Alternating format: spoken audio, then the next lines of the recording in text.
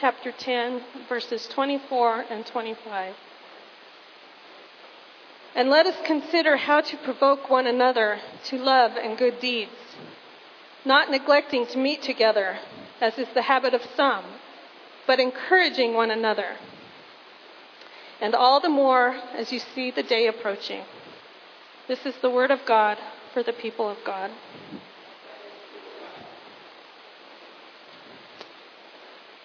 Let us pray. Let the words of my mouth and the meditations of our hearts be acceptable to you, O Lord, our rock and our Redeemer. Amen. I'm convinced that nearly every organization has someone who is generally regarded as the problem child. I'm sure anyone who has worked in any capacity, whether paid or volunteer staff, can identify at least one person whom this moniker could apply to. At my former employer, our problem child actually worked from an office in Denver, yet she did work locally for us in Carlsbad. This situation required frequent telephone communication to keep both the local office and her up to speed on our latest project. In the beginning, this arrangement seemed to work well. Yet eventually her phone calls morphed from the necessary 10 to 15 minutes required for business into hour-long complaint sessions that bashed everyone from our boss to those we had to interface with on a daily basis. Eventually, it got to the point that nobody in our office would answer the telephone when her number popped up on the caller ID. Nobody, that is, except for me. I had the only phone in the office that didn't have that particular feature. So I was the one who got to engage her in the daily conversations. As her calls were usually very negative in content and timbre, I would get through them by doing something else. Sometimes I doodled on whatever paper was handy. Sometimes I worked on whatever document or spreadsheet was pulled up on my computer. And sometimes I even leaned back in my chair, closed my eyes, and zoned out. Periodically, I would interject with, or really. And occasionally, I would even throw in a complete sentence or two. At the time, I looked at it as a survival tactic in order to keep my mood and my sanity in check while dealing with a very unpleasant person. Looking back, I can say this was not an effective method for dealing with the situation. When I tuned out, I missed almost all of what she said. And additionally, I didn't take the opportunity to interject my opinion into the conversation. Instead of changing the conversation to the positive aspects of work, I led her to believe that I was in complete agreement with her negativity. In what I thought was an attempt to preserve my sanity, I did not heed the words of Hebrews to provoke one another to love and good deeds. Even worse, I still came away from the conversation feeling tense and angry, so it didn't work anyway. By tuning out of the conversation, all I proved was that I was not engaged. Although I was on the phone with her, I was not fully present in the moment. And in being absent, I lost an opportunity to build a genuine, honest, and even loving relationship with this woman, the kind of relationship that God created us to be in. Presence requires being. It requires being in space, and it requires being in mind and body. It means being 100% present in the here and now.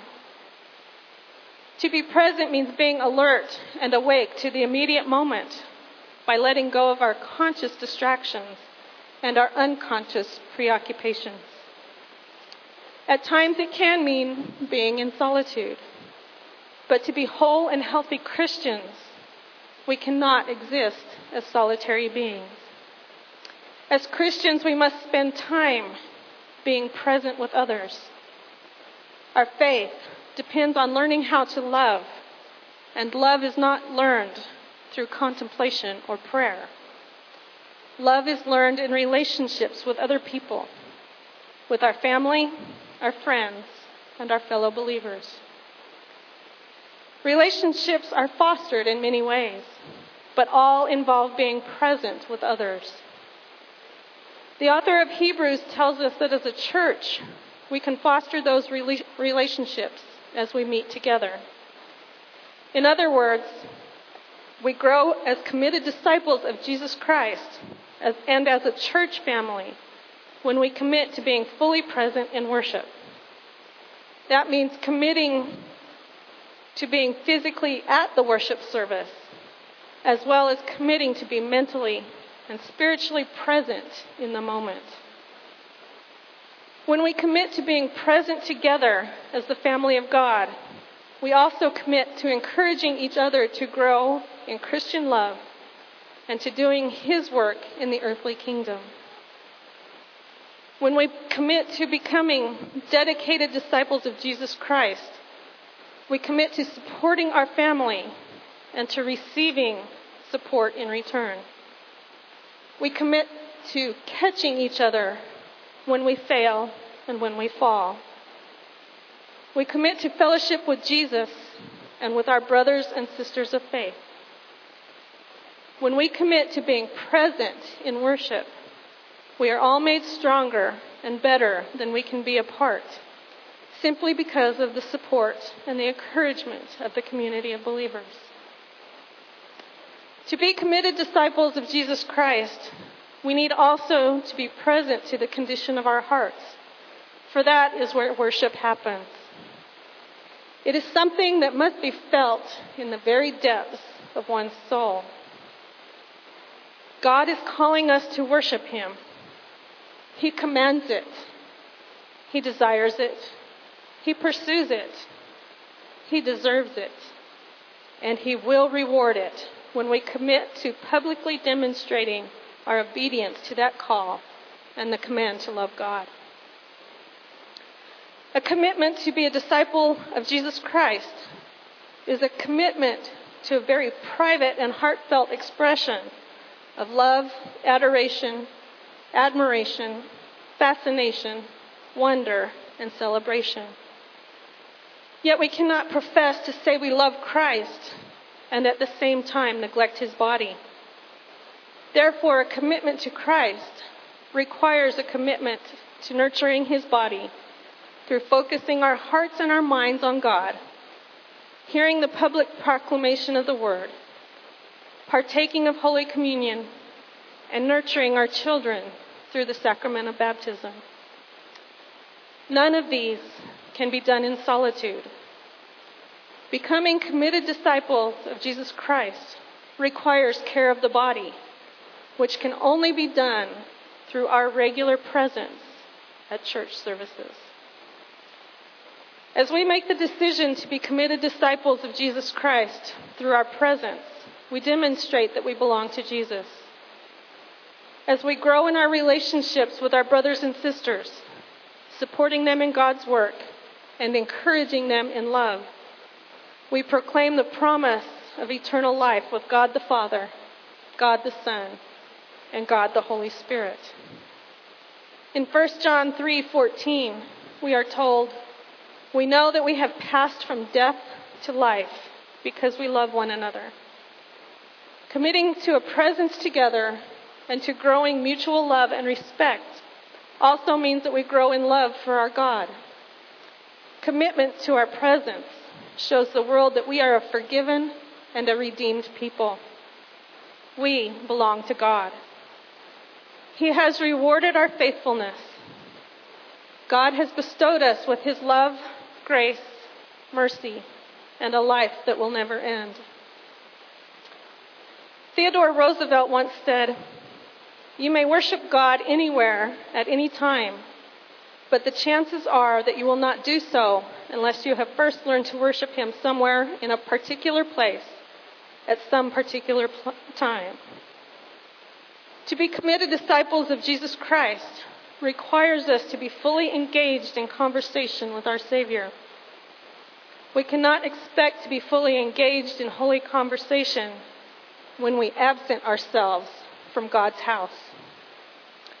Our presence is necessary for us to realize and remember who God is and what Jesus did for his church. Jesus died for his church and for us. He died so that we may live in relationship with him and with each other as a people called children of God. As such, we need to be in a community where we can provide encouragement and support for our brothers and sisters along the journey. We need to be present. You have already made the first step to a commitment to becoming committed disciples of Jesus Christ through your presence. You all got out of bed, got dressed, and came to church today. You are present. Congratulations. If this is not something you regularly do, ask what is the next step and make a commitment to take it. If you are new to the church community, make a commitment to stick with it. If your presence is not routine, commit to being here once or twice a month. If you regularly attend here, but have not yet joined this particular body of faith, come forward. If you are already a regularly attending member, commit to joining a Sunday school class or a small group or serving in some capacity during worship. Always commit to being fully present mentally and spiritually in worship. Commit yourself to meeting together in the name and spirit of Jesus Christ. Commit to provoking one another to love and good deeds and to encouraging one another. Commit to supporting St. Luke with your presence so that we may grow with God, grow with others, and grow in service to the world. Amen and amen.